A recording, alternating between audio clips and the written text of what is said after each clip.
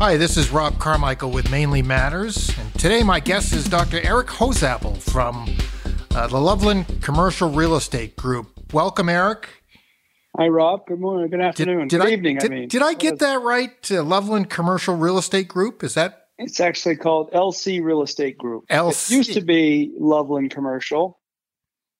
Evolved a little bit and changed the name to LC Real Estate Group about 6 or 7 years ago. Well, that's easier to say. Yeah. I can't mess that up, I don't think, again.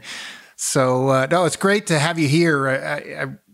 For those that don't know, Eric, from his time in Maine, he is a Maine guy, grew up in Dexter, and we'll talk a lot about his education, his background, how he ended up in Colorado where he is. And we've got Eric is just a fascinating guy. I've known him for, Eric, at least 35, 40 years or more since we were in high school. Yes, we played football against each other in high school a long time ago. We did. And Eric is one of my golf buddies. He and a group of guys started a golf trip started with 8 guys, expanded to 12, and we had done that for years and years and years. And Eric's been busy over the last few years, so we haven't been able to get together. But we always had a great time. And some of the things we talked about in our golf trip, we're going to talk about today. And one of those is his involvement with yoga and meditation and mindfulness and all of that sort of thing. He tried to help my golf game years ago using some of the things he had studied.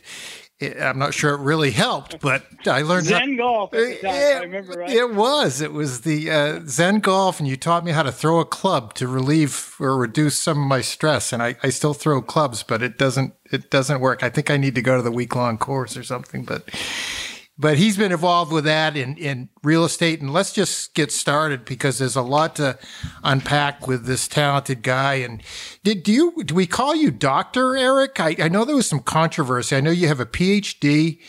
How do you prefer to be addressed? Just call me Eric. Just call me Eric. Just call him Eric. Well, I'm proud to call you to doctor at any time, but we'll refer to you as Eric today. And I just want to give you a little background. Eric has been in commercial real estate on a national basis for over 35 years and has developed commercial projects with tenants such as Kroger, Walgreens, Target, and has developed hundreds of residential and mixed-use projects. He taught real estate at Colorado State University for 20 years and helped found the Everett Real Estate Center and served as the executive director of real estate. He's also studied yoga, meditation for over 25 years and runs a leadership program that we're going to talk a lot about as part of this podcast, Living in the Gap program that trains professionals to make the most of their lives, businesses, and communities. So again, he's had a really fabulous life today, career, and what I think we're all going to learn today, and from what I've been able to share with Eric and learn from Eric is how yoga and meditation has enhanced his life from a business perspective and from a family and personal perspective, and how that can also help those of us who are in business or anybody that wants to develop and grow as an individual. Now, I do want to start at the beginning, Eric, just to get a little background with our folks. My podcasts have run the gamut of talking about leadership, talking about public speaking, talking about entrepreneurship.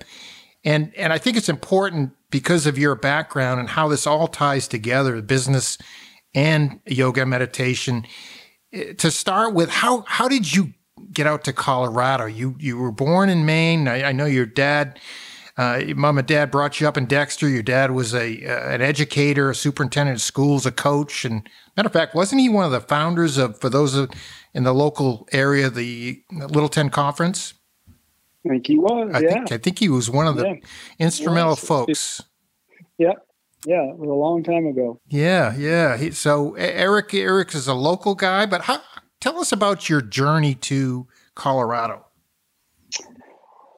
Well, I've moved to Colorado 3 times. First one was I was in University of Maine, and I don't know how I got in. My dad must have called somebody because I wasn't my grades. And I was a sophomore there, and I got a drunk driving ticket and was looking, geez, I got to do something different with my life. This isn't working. And I figured I'd come to Colorado and get away from my bad friends, because my mother always told me it was them. Anyway, so that was my first trip out to Colorado. It was in 1978, and I ended up working a bit to get residency, and took classes at Colorado State University. I chose Colorado because I love the snow ski and the mountains, and I love I grew up in Maine, so it was a pretty rural place at the time. It's grown a lot since then, but so I was out here for a few years doing that and took night classes, and I decided to go back to Orono and finish. So I went back in 81 and finished at Orono in 82. And then I came back to Colorado. I moved to Colorado again and got my MBA. The economy was really bad in the early 80s. Weren't any jobs. And so I came back to Colorado and decided I wanted to be here. So I came back to Colorado and got an MBA, and then went out to work for, I don't know. I worked for a local group here, and then they were invested with some Australians, and like within a year, I was running all this stuff for our Australian group that had come into the country. And this was commercial real estate? Yeah, primarily it was. Yeah, all commercial real estate, and was running stuff, even Western Canada and all throughout Texas and Georgia, and I did that for 4 or 5 years, and then they actually moved me to Boston, which was close to home. They were having a real trouble. There was a big stock market crash. I think it was 87. Right. And it affected things, and all the Japanese and Australians that were big investors in the 80s left the country in the late 80s. It was about 89 before it all really hit real estate. And so I was in Boston, and I made the decision at that time to start my own business. So I consulted with them for a little bit, and then I moved to Portland, met my wife in Boston, Tracy. And so that was like 89, 90. I was in Portland running that. And that was right, as you said, that was right after I think it was the savings and loan meltdown. Yeah, it was a big debacle. Yeah. I met my wife. Anyway, we got married in 91, and I talked her into moving back to Colorado in 93 when our first child was born. And that's when I decided to go to Colorado State University and get my doctorate. At that time, I'd done some things on my own, made a little bit of money, and I'd always wanted to go on and study economics more. I loved economics, so I went back in and got a PhD in economics, and I wanted to teach. I was really looking for something. I was successful in business, but I was looking to get a little more meaning, give back a little more. And so I went in and got a PhD and wanted to teach. And that's one of the things I've always found fascinating. We lost touch, I think, a little bit in the 80s. You were doing your thing, and I found out later on that you had attained your PhD, you were into teaching. And as I look at, in preparing for this podcast and looking at all the things you've done, from real estate, the development of a business and that piece of it, but equally the effort and the time it took you to get a PhD and then apply that in a teaching. And you taught for how many years at Colorado State? Are you still teaching? 20. I'm not anymore. I haven't taught in about 4 years, but yeah, off and on 20 years. Well, we'll talk a little bit more about that. But in terms of the business that you've been in, so you built your own business. Can you talk a little bit about that? Well, I got out in 96 and got my doctorate, and I looked at that a little bit, and I was evaluating a career in, academia, and I was just too entrepreneurial. I just wasn't, I didn't fit well into that mold. So I wanted to teach and do that. So I decided to just teach adjunct, part-time and go to work. So I just went here, and I found another guy named Don Marostica here who was doing a lot of stuff and needed some help. And I just started working with him, as a real estate broker with a doctorate degree. It was kind of crazy. And he had 5 or 6 things started and, needed somebody with finance. I was really good at finance. So we just got started. It was mostly at that time doing residential subdivisions where we just plat and zone and plat and then get ground ready and sell to builders that were building houses here. So that was big thing. And then that was what he did, and I helped him with that. And then my expertise was more commercial, so I went to work on finding shopping center sites. And we did a Kroger King Super Center here. That was kind of a big deal, and some other small things here that really rocketed us to success. It was really hit this market at the right time. Colorado was really growing at that time and was a lot less expensive than it is now. Was that the really, late 90s? Or? Yeah, that center opened in 99. Yeah. Mm-hmm. So in the commercial real estate business in general, certainly there are differences. People that aren't familiar with it, the real estate commercial business is certainly much different than the residential business. But can you talk a little bit? You've been through, as we talked about, the savings and loan. There've been other recessions up and down over the last 35 years. Talk a little bit about that. How that business has evolved or changed, or has it changed over those many years? Oh, it's changed a lot.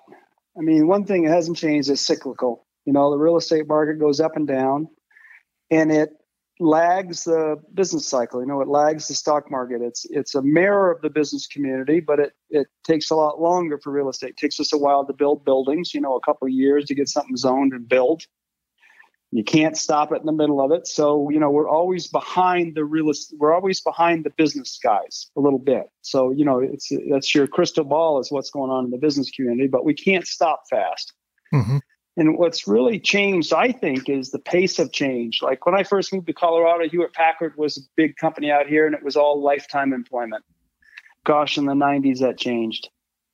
Just all of a sudden, even Hewlett-Packard was doing layoffs, and they were going up and down and doing things. So things just changed so much faster than they used to.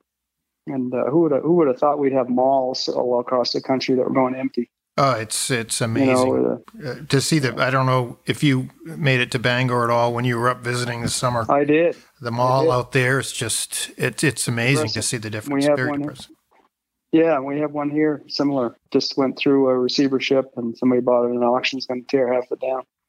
And part of that business, obviously, is dealing with the governmental bureaucracies that you deal with on a local, state, federal level. Has that been a challenge? Is it frustrating, or do you get used to it after a while? Well, we have a little different perspective on it, because if they weren't difficult to deal with, there'd be too much supply. Good point. So the fact that it's kind of difficult is once you do get something approved, if you're good at it, it's more valuable. Mm-hmm. The place is always so yes, it's frustrating sometimes and it's difficult, but it's not, as far as for the investment side goes, it's not that bad, because it also creates more value.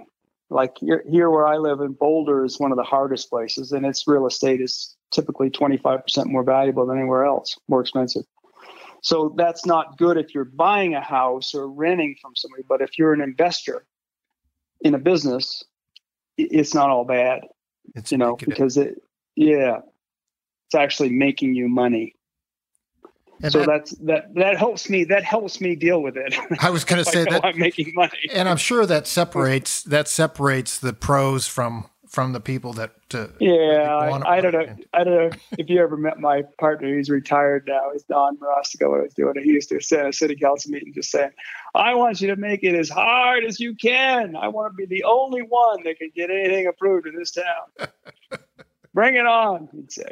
Anyway, that's great. That's great. So that part of it, you're still involved with that. Do you still have a lot of properties, a lot of residential and commercial? We've been when the downturn of 06, 07 came, we were just mostly doing horizontal lot developments and things, and then we got a bunch back. Builders all went away. They all stopped. Nationals, locals, all of them. And so we ended up getting, 100 residential lots back, and no one would answer the phone. So in 08, 09, as a developer, I create things. We started a building company, and we started building. So we spent 10 years, actually dozen years, building houses, which we just ended this year. Because the cost just kept going up and up and up, and the prices didn't go up equivalently. So we just weren't able to compete with a lot of the nationals that are building out of cash. We were borrowing money from banks and putting, private capital in, and what was a lot more expensive. And so anyway, we just got out of that this year, building houses. I've done both. But still the commercial pieces. Yeah. So I'm focusing more on, because I'm not retired, but I'm getting older all the time. I'm focusing more on investments than I am development. It's a game of, late city council nights and a lot of risk. Sure. So at my age, I'm focusing more on investments, and we buy properties and reposition them, but not as much risk as, ground up buying a piece of land and getting it zoned and, borrowing all the money from the bank. And so I take less risks than I used to. Well, it's probably this part of our lives. That's a good strategy, I think, for all of us. And you've certainly earned a little bit of time to do something different or scale back, or whatever you're going to do. Now, in terms of your teaching, the teaching part of you had been active as a professor. You got your PhD, as we talked about, taught a real estate course. Tell me about tell us about the Everett Real Estate Center. Did I understand correctly? You endowed a chair there at one point? Yeah. So I was just teaching a class adjunct, and then they had gotten a grant from the Mortgage Bankers Association to start a real estate center. And as soon as they got the grant, almost, their real estate professor kind of got in a tiff with the dean and left. So they asked me, would you step in this real estate center and help, because they had an obligation to run it. They had funding for a few years. And I just got in and said, this is a gold mine for the university and for the community. So I couldn't help myself but try to build it. So we started doing events, and I went to a local guy, Bob Everett, and the dean and I went to Bob Everett and got him to put some money up to endow the Everett Real Estate Center, and that allows us to have a physical presence on campus and hire staff and do those kind of things. And then we needed a chair to run it, so my partner and I endowed a chair to run that real estate center. Now, I will say today, they ended up, in the end, the university made a change, and that money went over into scholarships. So now we have a couple $1 million in an LC Real Estate Group scholarship. We fund somewhere, I don't know, a dozen students, tuition, those kind of stuff through real estate. Oh, that's great. And all the things you had done in that field, I'm guessing that is as rewarding in many ways as some of the other aspects of your career. It is, and as we transition over a little bit, talk to some more about the other stuff, Rob, I'll tell you, it's an indication of the more I've given anywhere, the more I've gotten back. Like, I went to the university to teach. I didn't really know why I was doing it, but I went there to teach and help students, and I placed them, and how I knew people in the community, so I helped them find jobs and whatnot. So I ended up knowing people in about every real estate firm in the state, and then we hired people, at our company. And now today I've got 7 partners. 5 of them, I think, came through the CSU real estate program that I met, that just run the place. That's outstanding. So, it's unbelievable. So I went in with, not with that even in mind, not even thinking of that. It just kind of happened. But, in the end, I just met so many great young people that are doing so many good things.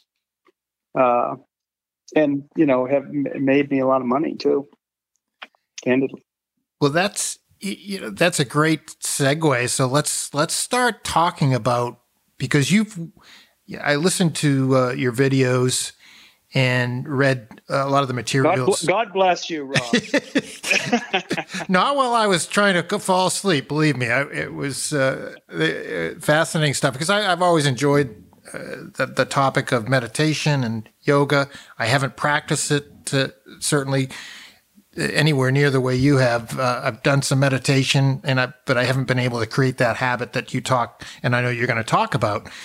But you weave that into your life in a way that I think is very fascinating. And let's talk about, first of all, yoga and how you started. You've been doing yoga and meditation for 25 years, I believe.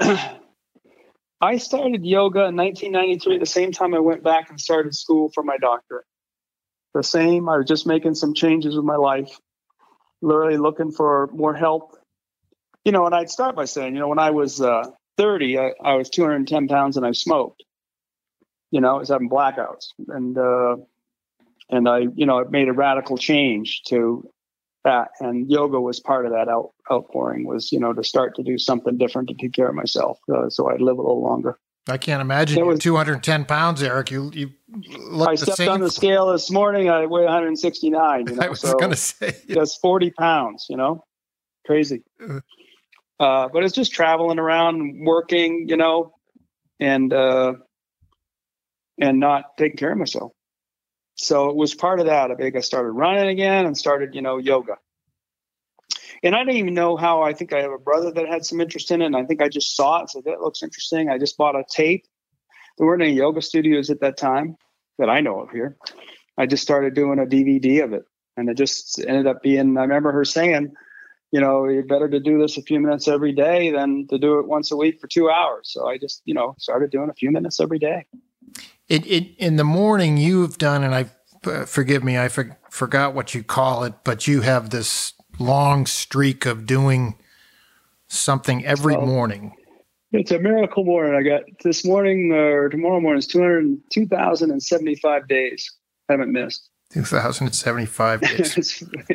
Something like that. Crazy. But it didn't start like that. It started, small, and just doing it, and it just built up to that. Yeah. And one of the things I should have mentioned up front, Eric has a wonderful family, wife Tracy, daughter Katie, sons Ryan and Colton. And Ryan is, I believe you said he's working or finishing up his PhD as well. And he's involved. He passed his orals this summer and writing his dissertation at Pacifica. Yeah. So when you and talk about the family piece of this, and then we can kind of go into living in the Gap and work. Sure. I think you relating to what was in my last newsletter. Yes. Was that the piece? Yeah. Yes. It was amazing to me this summer to see. Last year I didn't get to come to Maine for the first time in my life. Wasn't there at the lake for a period, at least a week or something in the summertime, because it's just kind of, I was raised there, and it's just in my DNA, And so this year I went back, but I was, it was great to be back, but I was just like taken by, my kids are now 22, 26, and 28, and they're all finding, I got to get internet, Dad. Where's this? That I gotta teach this Zoom session. I got this classes I'm going to take in mid-July. Colton is a gamer. So I got to have this kind of bandwidth. I got to be able to download this. So they're all finding ways to run their business, there in Maine in the summertime. My daughter Katie teaches yoga. She did that on Zoom, and my son Ryan did his coursework, passed his orals on Zoom, and did his coaching. He's a coach, coaches people. And then Colton ran his gaming, runs a game called Roblox.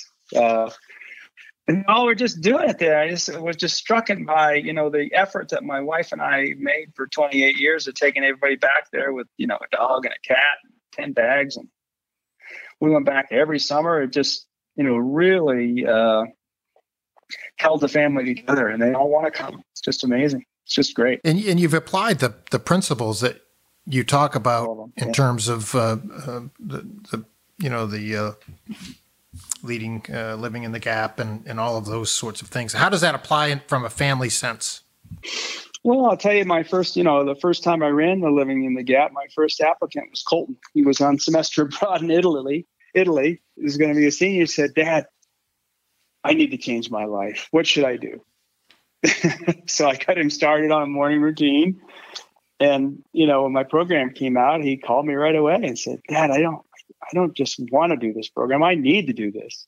So he was my first applicant. It was amazing. And then Katie teaches yoga here. We do yoga together, traveled that, and she runs her own gig.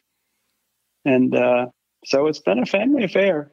And one of the things I read in your newsletter, you had it in bold. You said, from a family perspective, we identified our purpose in life, set a vision larger than ourselves, and made a commitment and created habits that support our vision and commitment. Yeah. And I think that's just, and you were pretty open about, I think you used a quote from somebody. I don't have it right in front of me. Ram Dass. Yes. Ram Dass Could you mention that? Well, he says, if you think you're enlightened, go spend a week with your family.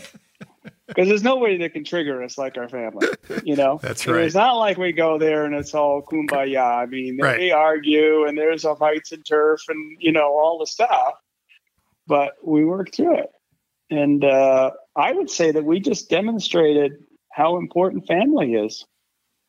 I've got family that comes from Canada and a brother from New Mexico. And I think we had our 42nd family reunion and the cousins are all around there. And I think the kids have just seen that.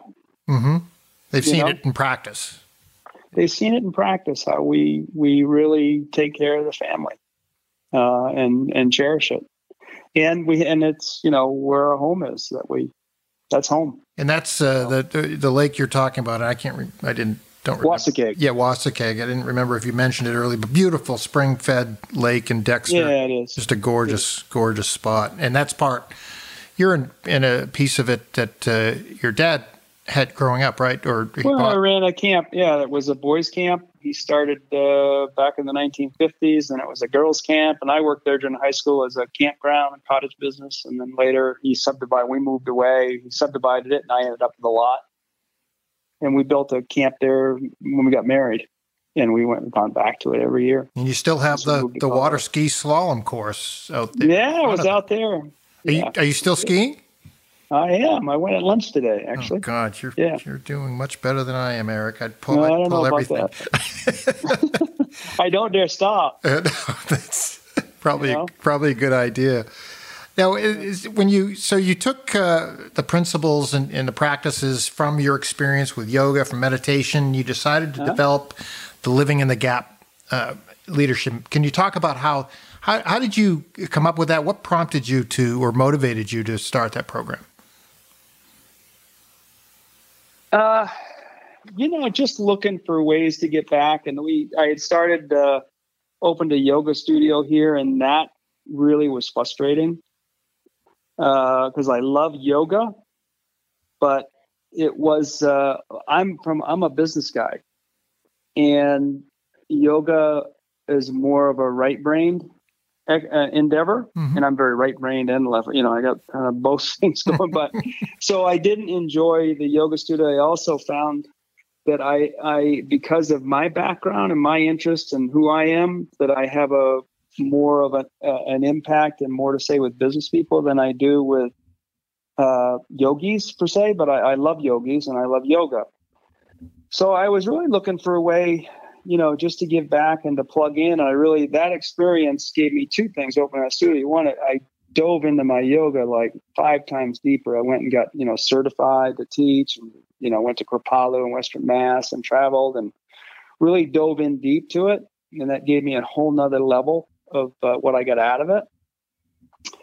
And it also, the studio thing, I went and said, well, this is not, teaching weekly yoga classes is not it. So what is it? And I find that often, you have a goal and you got to keep open because it may not be exactly what happens for you. So I was at another, I like workshops. I was at a workshop with, probably 60, 70 people at it, and it was a pretty intense thing over a weekend. And I brought 6 of my partners with me. It was out in San Francisco. It was a thing called Atlas Training. It was really amazing, great training, and really intense. And I had 4 or 5, 6 people come up to me and say, wow, I wish I had someone like you in my life. You're a great mentor. And I had to look, and I had brought 6 people with me and look at that and say, Jesus, you got to own this thing. Mm-hmm. You've been mentoring young people through CSU and your business and all this for 20 years, and maybe that's it. So I designed a program, which I had run a form of it in the yoga studio before with some of the stuff, but I just said, hey, I could do so much more if I did this on my own, and tailored it to make people successful in business and life. Mm-hmm. I don't see them as separate.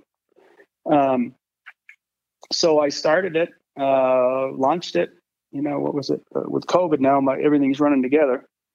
But 2 or 3 years ago.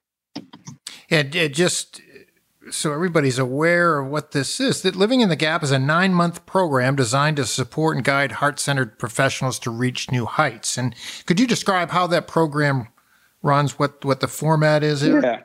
Yeah. The first bit of it is just to get some training in meditation. And then what the beautiful thing about meditation is it has you look within, and yoga too. Versus it looking out, you look inside yourself for the answers. You look in, you keep going in. And I have found that,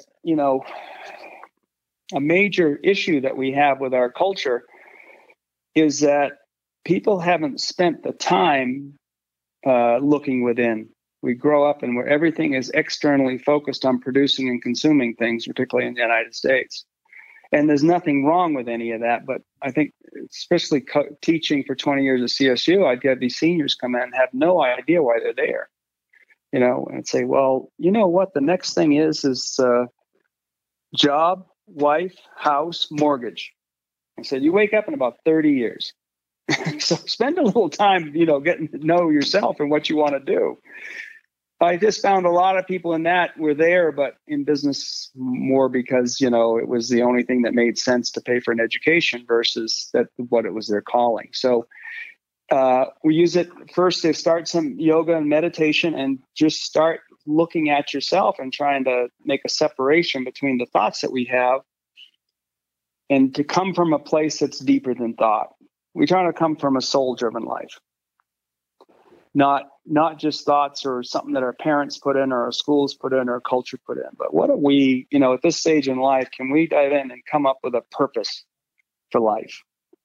And what I found is if somebody can come with the purpose, that motivation ends, right? Motivation is no longer a problem.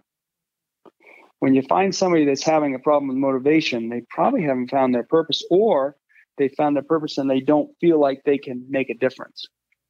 But if somebody can find their purpose, and everybody, that's an inside job. You have to find it for yourself, and a way to make a difference. Then I find people that motivation is no longer a problem, and they become really successful. And when I was listening to a portion of I think a piece of that on the video, and it just hit me right smack in the face that. The point about many of us go to college or you go to work, you save, you work hard, you save for this retirement down the road, put your kids through college, or do all those sort of external things that we're talking about that are very important, nothing wrong with. And in many cases at the end of the road, as you reach, our age at this point, I think people look back and say, okay, what has it been about? What has it really been about? And, maybe if you can address that earlier, you won't find yourself at 65 saying, what has it been about? Or just wondering sorts of things. Our culture is a do, have, be culture. If you do certain things, go to college, work hard, you get to have, things, houses, cars, vacations. And if you do all that, then you get to be something happy, successful, generous. And we just try to turn that on the head and say, no, if you weren't happy and generous when you were making $100,000 or $1 million, you're not going to be happy when you're making $1 million or 10 million. You need to get on and figure out, that it isn't the money that's going to make you happy. So you get at that. What would that money give you? Well, it can be happiness, security, and people get ill. We're still run from like my dad came through the Depression. We're still run like Depression era. People aren't, some homeless are starving, but most of us, particularly with a college education, are not starving to death. Mm-hmm. And you have more choices than you think that you have. So you start out flat. So you get that flat is important. I'm sorry. You start out with, at the beginning, you start out with some in-person sessions. We have 4 days of trying to get at your core. We run a bunch of exercises. We start with, showing how to meditate, doing some yoga, and then we have a lot of exercise which we can't really get into on this podcast, but different exercises just to show you what consciousness is, what experience is, what it's like to be in your body, and separate thought from the rest of your consciousness. And from there, you can start to get at who you are. Because it's not a thought about something. It's more of a felt sense. And it's a choice. You choose. You have some choices. Who am I? What am I about?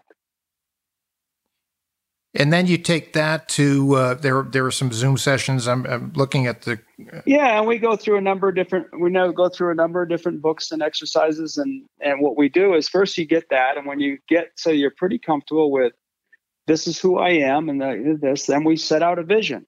We use vision boards and that kind of stuff to come up with a vision for your life. You get really flat with where you are in life, where you are. Okay, I'm 210 pounds. Where do I want to go? I want to be 170. Or I'm broke, I'm bankrupt, whatever it is. Here's where I am, because people don't want to admit that either. Here's where I am really, and this is where I want to. This is my vision for my family, my life, my relationships, my health, all those things. And then we chart a plan, make a plan for it. Okay, how do we get there? Now that we have that vision, one of the things we do is come up with, okay, that's that ideal life. What does it cost to fund that life? What does it take? And you actually have to go through and come up with what that would cost. And then when you do that, then you say, well, that's the money you need to make. Just to go out and just say, I want to make money without knowing why or what for can be an endless chase.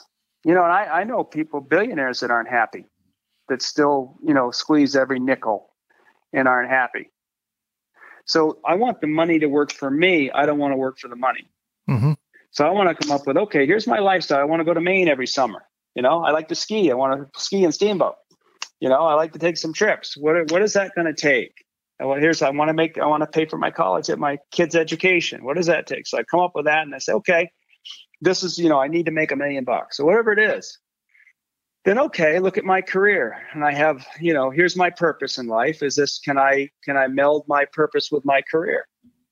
If not, maybe I need to shift careers. And can I, in that career, make that amount of money that I need to make? Maybe I need to shift if I can't, but to look at it.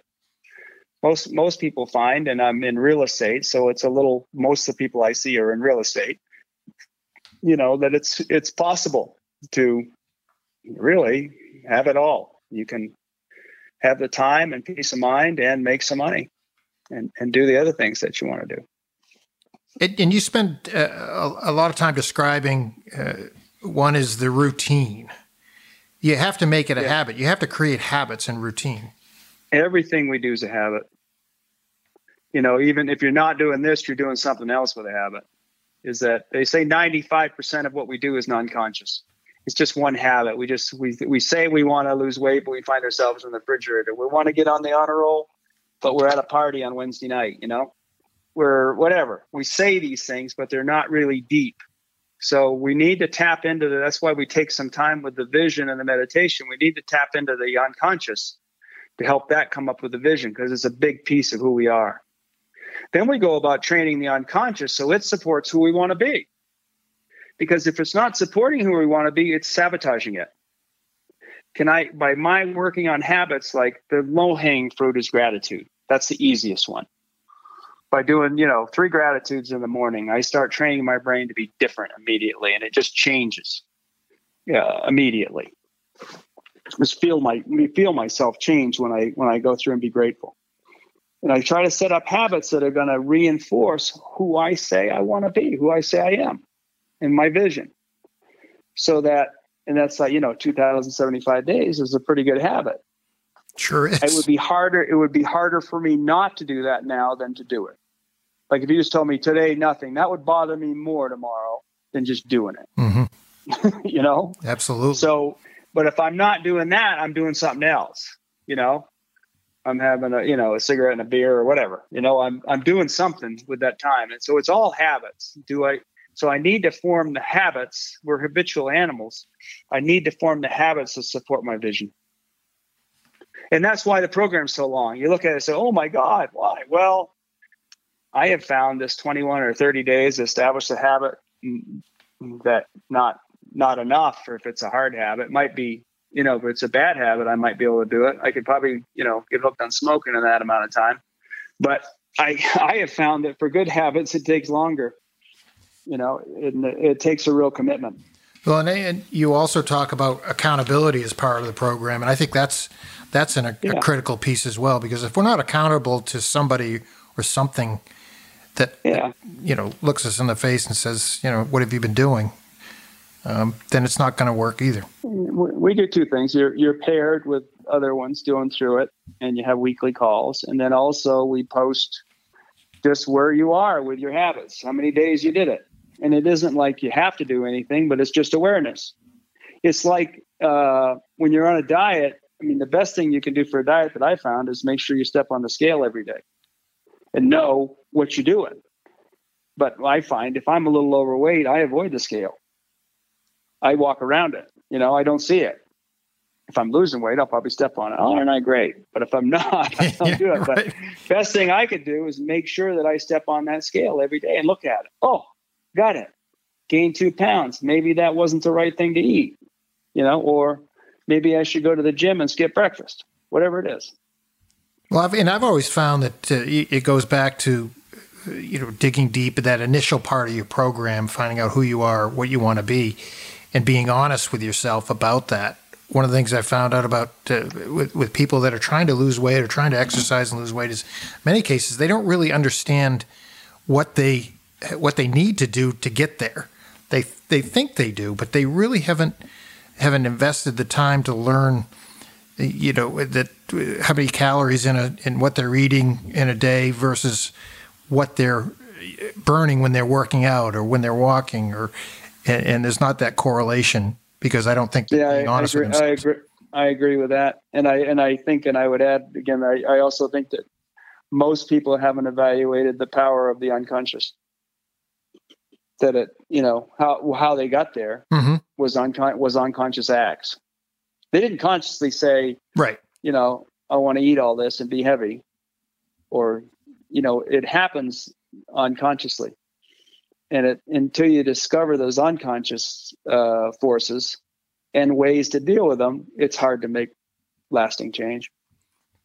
I like this in the brochure that you emailed me, and we'll make sure everybody gets the website and all of that for this. But there's a window sign that says, or the words on it say, "Wake up, kick ass, be kind, repeat." I love that. That's great. There you go. So tie this into leadership. And obviously, well, let me just back up just a second. One of the things I want to read is what you'll learn in this program. Create a vision for your life, and a lot of this we've talked about, but create a vision for your life filled with purpose, joy, and fulfillment. Implement habits in your everyday life that support your goals and vision. Take consistent steps towards realizing dreams beyond what you thought was possible. Create daily habits that support your ideal lifestyle. Tap into the unconscious via meditation to reveal hidden blocks to your success. You just talked about that. Learn about your inner archetypes and how to work with them to stop sabotaging yourself and spend more time in your zone of genius. And finally, create a detailed personal vision and plan and learn how to intentionally create your future. So I think people can maybe get a sense of how that works for maybe an individual. Tie that into business and leaders. Well, let's start with leadership. I think leadership is something you are, not something you do. That too much I read on leadership is checklists of things. And I find that if someone knows their purpose and they really care about something, they'll step into leadership when they would never dream of it before. And it isn't just a person to be a leader, but it's a person with passion about something that cares about it. So it also goes back to that purpose in life, finding that. If you find your purpose in life, you might find yourself stepping into leadership when you never really thought of yourself as a leader. But when something needs to be done, you just step in because that's your passion. So finding that passion, and then also there's a number of accountability measures like the value of your word. If you want to be a powerful person, there has to be no doubt when I tell you something that I'll do it. Mm-hmm. If you really want to be able to move things and move people, there can be no doubt when I say something, it's going to happen, or you'll know if it doesn't happen, I'm going to come back to you and say, hey, Rob, it didn't happen because of this. It'll be next Tuesday. It's really the value of you doing the right thing when nobody's looking. Totally. And just realizing that when something you word, and you also be more careful about the words that come out of your mouth. I mean, a lot of people just are pleasers and that just say, yeah, I'll do it. Yeah, I'll do it. But if you want power, it's got to, and this goes back to the accountability too, is if you say you do it, is that you want to be a leader. Your group has to know when you say it, it's done. It's like Rob says, chair falls out of his mouth. It just happens. Mm-hmm.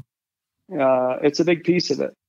So there again, I think so. Passion and being your word are two big pillars of leadership. And I think you'll find people leading that you wouldn't think were leaders. Absolutely. Some of those people, the people you least expect, show up at the time when you really need them. So, business, I don't draw a huge distinction between business and my personal life. Now, maybe that's because I worked hard my dad taught me, the biggest thing he ever taught me was how to work, so I always worked and I enjoy work. But also, I mean, I think that I love the people I work with. I don't like, that's my business, thing. I mean, I love them as people. Mm-hmm. And I care about them and I care about their success. So I just don't, I think what I say, business has to fund my personal life. Person has to fund it and be supportive of the life that I want. It isn't like I go to work 8 or 10 hours a day and then once left over, I get to go have a life. I'm tired. I've given the best part of my day to a company or something else. I just think that's, not a good way to go. I got to find what I care about and spend the part of my day doing that. Now, I may have to, we've all had jobs we didn't like for a period of time and whatnot, but I'm talking about being successful. You got to have something you love. Right. If you're not passionate about it and you don't love it, then you're not looking at the clock every minute and you like it. And, I can be just as happy hanging out with the people at my work as I can on our golf trip. They're great people and I don't look at it any different for me. So some people will, but I think they're missing an opportunity for success and happiness because it's, nice people are everywhere. Oh, that's a great point. So I want to have it be that my business is consistent. And that's my outer purpose. That's my doing. I need that to be consistent with what my inner purpose is, my being, who I am. So I don't know if that's enough. No, that really ties a lot of that together because I think the question I posed probably was the wrong question. It's what we're not really trying to separate business and personal life. We're trying to blend it together so that you don't think of it, as you said, you're just working to fund this portion of your life. And then I can retire. And Christ, half the people have cancer before they get to retire, right. Or something. Right. It's awful. It's a complete waste. It's a waste. Yeah. Yeah. Well, and it doesn't have to be that way, but I think how it gets to be that way is we blindly go into professions for money, prestige, money, and those kind of things, rather than spending some time finding what I'm really passionate about. Do you think it's hard to do that if you're doing something you don't like? Oh, that's true. And do you think that it starts in some cases? I think maybe you mentioned this earlier. When people sort of go to college or go to that initial piece of their education, really just because they're sort of expected, or that's what they think they're supposed to do. That's our culture. That's our culture. Exactly. The culture is, we produce things and consume things. And the more you produce and consume, the more successful you are. And there's a place for that. I don't think there's anything wrong with, with a lot of it, but it's not a purpose in life to produce and consume. Mm-hmm. Not a worthwhile purpose. Well, I think you've found it, Eric, and all that you've done. And I've been around a lot of really, really great leaders. Ironically, 2 of them are from Dexter, Maine. Is that right? Dr. Holzapfel and Dr. Reed. Yeah. Great leadership development starts in Dexter, Maine. Right at the lake. Right at the lake, Lake Wasakeg. Well, let's just kind of, I could talk for hours Sure. on this topic, but let's kind of close this up with, first of all, how can people find out more about Living in the Gap? Is it a website? Yeah, I'm in the process of all that. And with COVID, we were a little bit behind. So the best thing would be to give them my email, Rob. Okay. And then, because the newsletter has most of the stuff, and that's how I provide it. There's some stuff there. We will probably by the end of the year have a website up and those kind of stuff and expansion a little bit. But right now, the best thing would be eric@lcrealestategroup.com. Okay. And I'll make sure that's when we put the podcast up, we'll make sure that is out there. And I would forward them information that, would give them everything they needed on the programs and get them signed up for a newsletter that I do quarterly on some of these topics. I'm hoping to grow it through that website, SEO, and all that stuff here in 2022. Mm-hmm. But that's where we're headed. But we're not there yet. We're a little behind. Well, COVID put everything behind. I think it looks like a great program, and I think you'll certainly do very well as this thing continues to mature and grow. I'm going to put you on the spot. The last question I'm going to ask you is, if you could name 2 things, just 2 things that yoga and meditation have done for you, your family, what would they be? And your business. I should say your entire life, but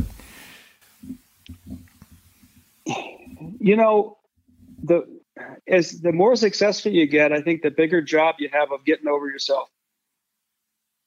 You start thinking you're somebody, and then you've earned certain things and you deserve certain things. And I think that screws everything up. So the one thing, and I can't say I'm totally over myself, but it's something I work on daily, is just, being grateful and getting over myself. I'm not that great. I'm just another guy from Dexter, and people deserve to be listened to and to spend some time with them. So that's the biggest thing I'd say, is just to keep learning to get over myself, that every day is a new day, and I start, scratch, and that no one's too small or too poor or too anything to stop and talk to. Mm-hmm. And that's hard for me because I'm a hard driver. I'm a charger. I mean, I run at about 130 miles an hour. So it's not easy for me, but I committed to it, I know that. I know that from the old Eric on our golf trips. And the other thing is, the second thing would be just to be able to tune into my body, because I think we're way more intelligent. We think it's in our brains, but there's intelligence. Our body is telling us things all the time that we're not listening to. So the other thing would be just to be able to tune into my body and listen to my, get as many answers from my body and my gut as I do from my brain, and use the 2 as a check and a balance. I want to figure things out, and that I like that. I like math, and I like, spreadsheets and all that, but also I have a gut, I get a gut feeling, and I just think tuning into my body and paying attention to it has been a huge gift of yoga and meditation. That's awesome. That's a great way to leave our listeners, and hopefully people will be inspired by those words and by the entire podcast. And I certainly encourage everybody to to check it out. No one from Maine has flown out and done this program yet, but they're welcome. Well, I may be the first one. I have a special scholarship for a Mainer. We'll make sure that that's promoted as well. Okay. Well, my friend, thank you. This has been fascinating. I really appreciate the time, and I know our listeners will find this interesting, and certainly hopefully it'll spur people to try to learn more about your program, but about all the things that go into yoga, meditation, and how that can help in personal and professional lives. So thank you very much again, awesome. And I look forward to talking to you soon. This is Rob Carmichael with Mainly Matters, and we'll be back with another episode soon. Thanks for stopping by.